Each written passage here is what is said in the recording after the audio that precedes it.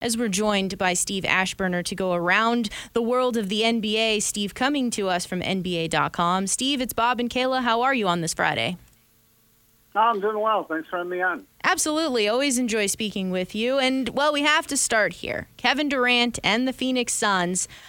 Much to do about when Kevin Durant is going to be making his debut with the Suns. But when it comes down to it, there's only 20 or so games left in the regular season before the playoffs get started. So is there enough time for KD to work his way into how the Suns want to play, figure out what works best before the games become win or go home? And also, does KD's time on U.S. teams with Chris Paul and Devin Booker help or hurt in this situation?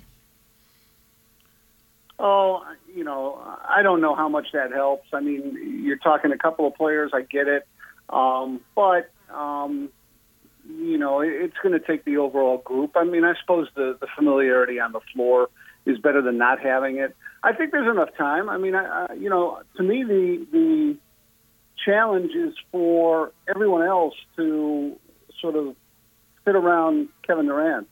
A lot of times when a player joins a new team, it's on him, the burden to make sure that he can fit in without rocking the boat. But Durant is so it's two things. I mean, he's so essential to what's going to come out of this, and he's sort of a plug and play kind of a guy. I don't think that his style of play would disrupt much. I mean, it's just a matter of touches that somebody else might be used to, might be going to him now. But I think it's a fairly easy process for these guys to be able to handle it on the floor. You've got veterans by and large, and shouldn't be that big a deal. I mean, to me, the bigger question is, they're about 10 games behind the Nuggets in the West. And is there enough time for them to climb all the way up to the 1 seed? I don't think so. The math is really hard for that to happen.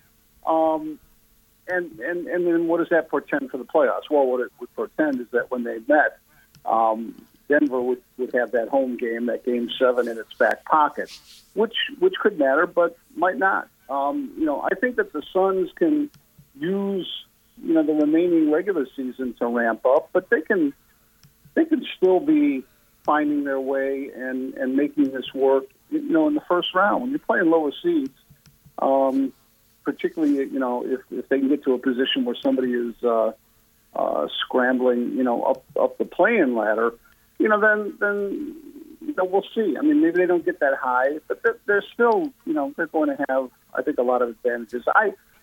I think they're going to be the second best team in the West by the time we hit the postseason. I guess that's sort of a long way of getting around to that point. I think Denver is still going to hang on to the number 1 seed, but I think Phoenix, for the way it will be playing and how it feels about its chances come postseason, I think they'll be pretty close behind the Nuggets.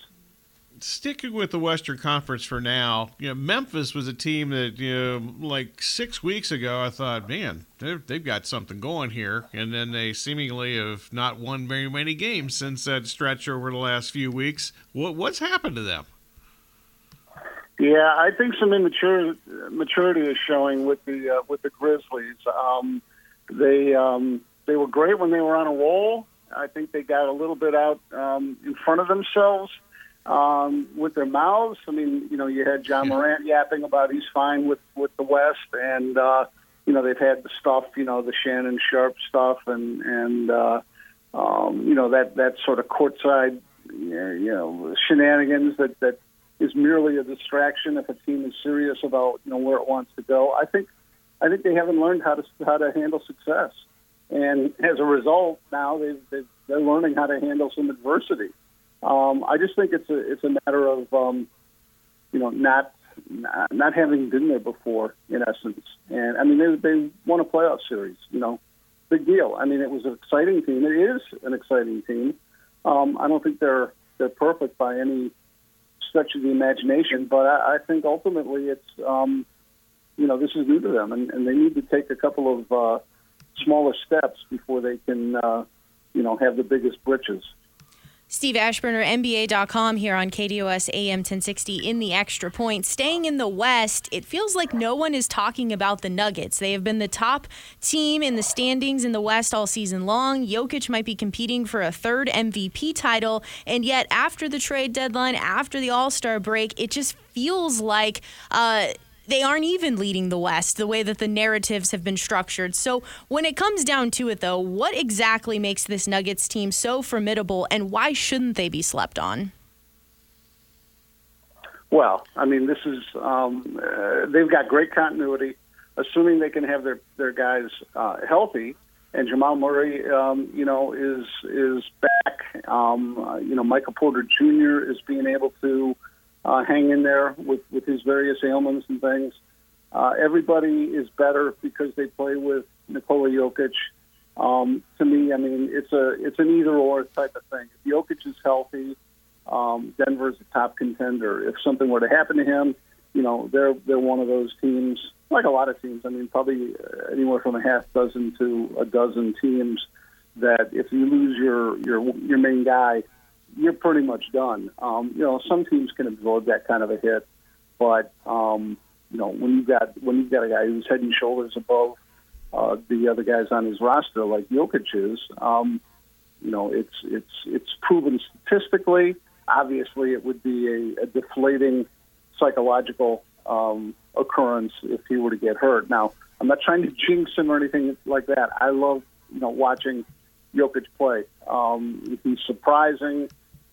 Even though his background, consecutive MVPs and a strong candidate for a third straight, which would, put him in uber elite company, he's still surprising to me on the floor with things he does. It's like, oh yeah, it's like a reminder that you underestimate him by appearance, and then he just pulls the rug out from under you. So I think Denver, they're doing what they need to do, in my view. They needed to have a great regular season. Jokic has been good for a while, but they've been a little bit underwhelming in terms of their results, and they needed to have this all translate into victories, and they're doing that now.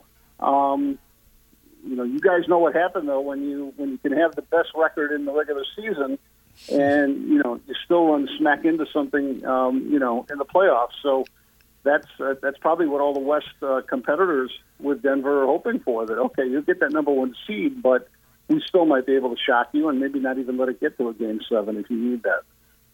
The Warriors, I'm going to assume that Steph is healthy and can come back for the postseason, but do they just suddenly snap their fingers and start guarding somebody once the playoffs start? Because they certainly haven't guarded anybody so far. Yeah, that's a great point, Bob. I don't know. I mean, people are pronouncing the Warriors dynasty over. I'm seeing that a lot lately, and I'm wondering whether they can just rally it again when they hear the playoff bell. That's not easier. That's not easy to do, and it gets harder to do as some of your players get a little more advanced in age. And they've got a little bit of a split. They've got these guys that are long in the tooth with Steph and Clay and Draymond. And then you've got guys that necessarily haven't proven they can do it on their own. I mean, Jordan Poole, how much can he do it when the expectations are actually on him and not on the other guys that I mentioned? So, I'm not so sure they're going to be able to make the long climb through the West and put themselves in a position to repeat. Now, Curry is buying himself time. I mean, he'll have fewer miles, and he'll be fresher than if he had played straight through. And, assuming that you come back healthy, I mean, that's a good thing. There's really no downside for him to miss these games other than the fact that, they're below 500 right now and pretty far down in the standings, which means, your route to anything meaningful in the springtime is tougher. Steve Aschburner, NBA.com here on KDOS AM 1060 in the Extra Point. So the Hawks let go of Nate McMillan, their head coach, and it appears that Quinn Snyder is now becoming the leading candidate to take that job. When it comes to this Hawks squad, though, you also have Trae Young. You traded for DeJounte Murray. What's kind of the future surrounding this Atlanta team and how to make this a competitive team in the East moving forward? Well, I think player accountability is the number one thing. I would have said that the day before Nate McMillan got fired, and I say it now in the aftermath. I mean, yeah, you change a coach. They did that once. They got rid of Lloyd Pierce, and that was supposed to be the move that would instill some, reflections in a mirror in the players they have there. But that didn't really change. I mean, Trae Young remains headstrong and difficult to manage now with two straight coaches. And, John Collins, it seems like all he ever talks about, whether he has a contract or not, is ending up playing elsewhere. And, with all the players that moved at the trade deadline, John Collins is still with the Atlanta Hawks. So, I mean, maybe accept the fate and try to do what you can to make that the best situation. I just think that roster needs to own some of this disappointment since they made it to the East Finals a couple of years back, and it's not just going to be able to be fixed by changing the guy on the sidelines in the fleece top or whatever these coaches wear now. So it's Trae Young. I mean, Trae Young may likely end up elsewhere. I think that the leash now is pretty short for any stubbornness and prima donna ways on his part. The Bucks, Giannis not expected to play tonight. Certainly, the betting market reflects that. Just a small favorite against Miami. And Giannis, I'm guessing, is probably not going to play against the Suns on Sunday, unfortunately. But the Bucks intact. Before Giannis went down with the injury before the break, had won 12 in a row. Have they kind of figured things out here? Well, I think it still hinges on Chris Middleton. They pampered Chris Middleton. Almost all the way to the All-Star break. I mean, he started to make progress, and that was good. And they were mindful that he had wrist surgery, and he, of course, was lost in the playoffs last year against Chicago with a twisted knee, and that I think hurt them against Boston in the next round.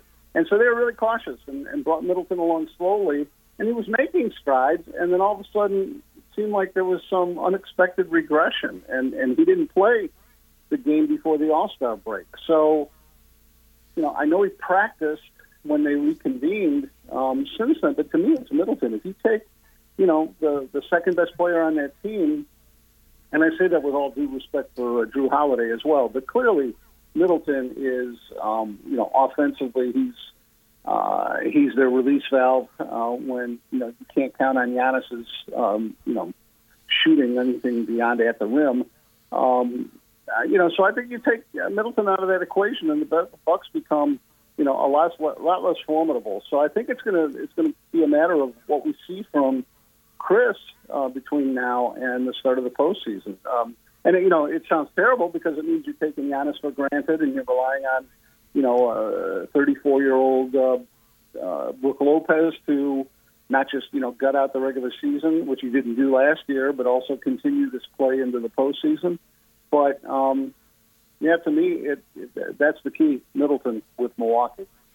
Adam Silver, he's been a big advocate for having this in-season group stage type tournament. In your opinion, is this a smart way to try to drum up interest for the NBA? And would this reflect in having more games for the players to play in, or would the in-season tournament also be reflected into this 82-game schedule?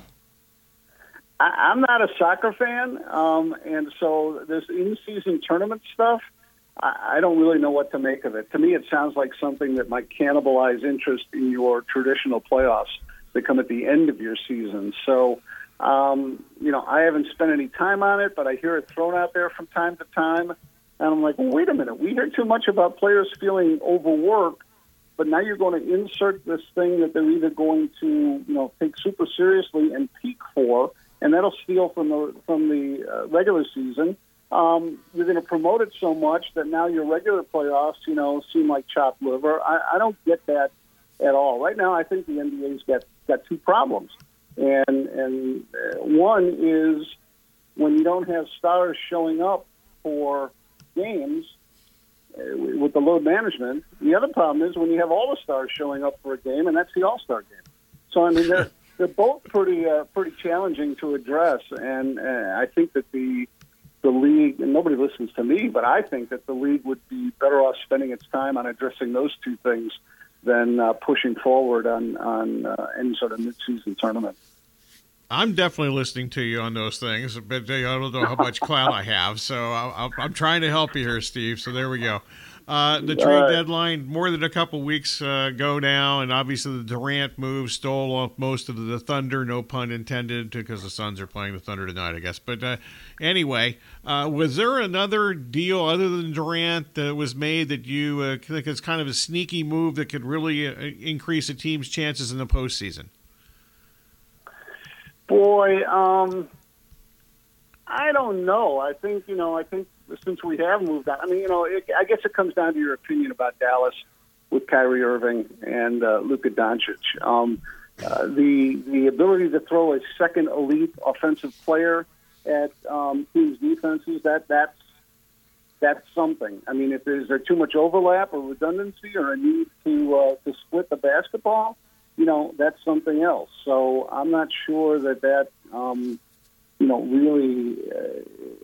I guess I'm more skeptical than the people, obviously, that made the move for the Mavericks, or some of the experts that somehow see Irving as a great alternative for Doncic and makes Doncic better by asking a little less from him. No, I don't know that any of these things. I mean, obviously, we're all eager to see Durant with Phoenix and what that means, both to the potency of that offense and, what sort of slippage they might experience defensively or in terms of depth as a result of that deal. I think that's where most of our eyes will be focused. Steve Aschburner, NBA.com. Before we let you go, kind of one more question on the overview of the NBA. Is this a good thing or a bad thing for the league that scoring, points, just continues to be on the rise and defense sometimes is like less than optional? Well, they've taken defense out of it by restricting, a lot of the physical play and the contact and impeding the offensive players. That sort of stuff held down scores, but it also wasn't very sightly. It was rather unsightly back in the '90s, for instance, when you had that stuff.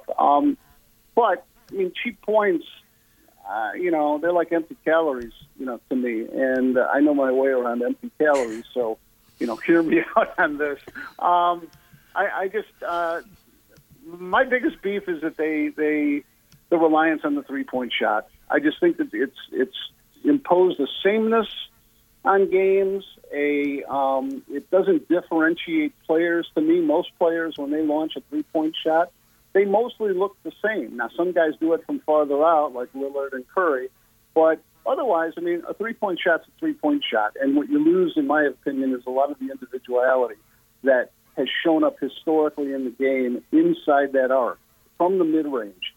I mean, you had Dominique Wilkins, Julius Irving, Bernard King, Sidney Moncrief. You had guys who, did their thing with signature moves and in different ways. And there was more diversity in how the game was played.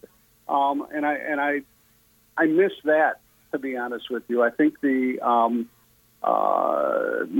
just firing from outside, sometimes it feels like I'm watching a skee ball game. And, there's also I get tired of seeing guys miss three-pointers. You can say that making 33% of your threes is the equivalent of making 50% of your twos. That's the math that started this whole mania. But when you're making 50% of your twos, you're only missing half your shots. If it's 33% of your threes, you're missing two-thirds of your shots. And so I think you have to sit there as a fan and watch these additional misses. And what does that do? Does it kick out a long rebound, which fuels the other team's fast break? Does it create more opportunities for second chance points? I don't know. I mean, I haven't really seen much analytical study of what happens with all these 3-point misses.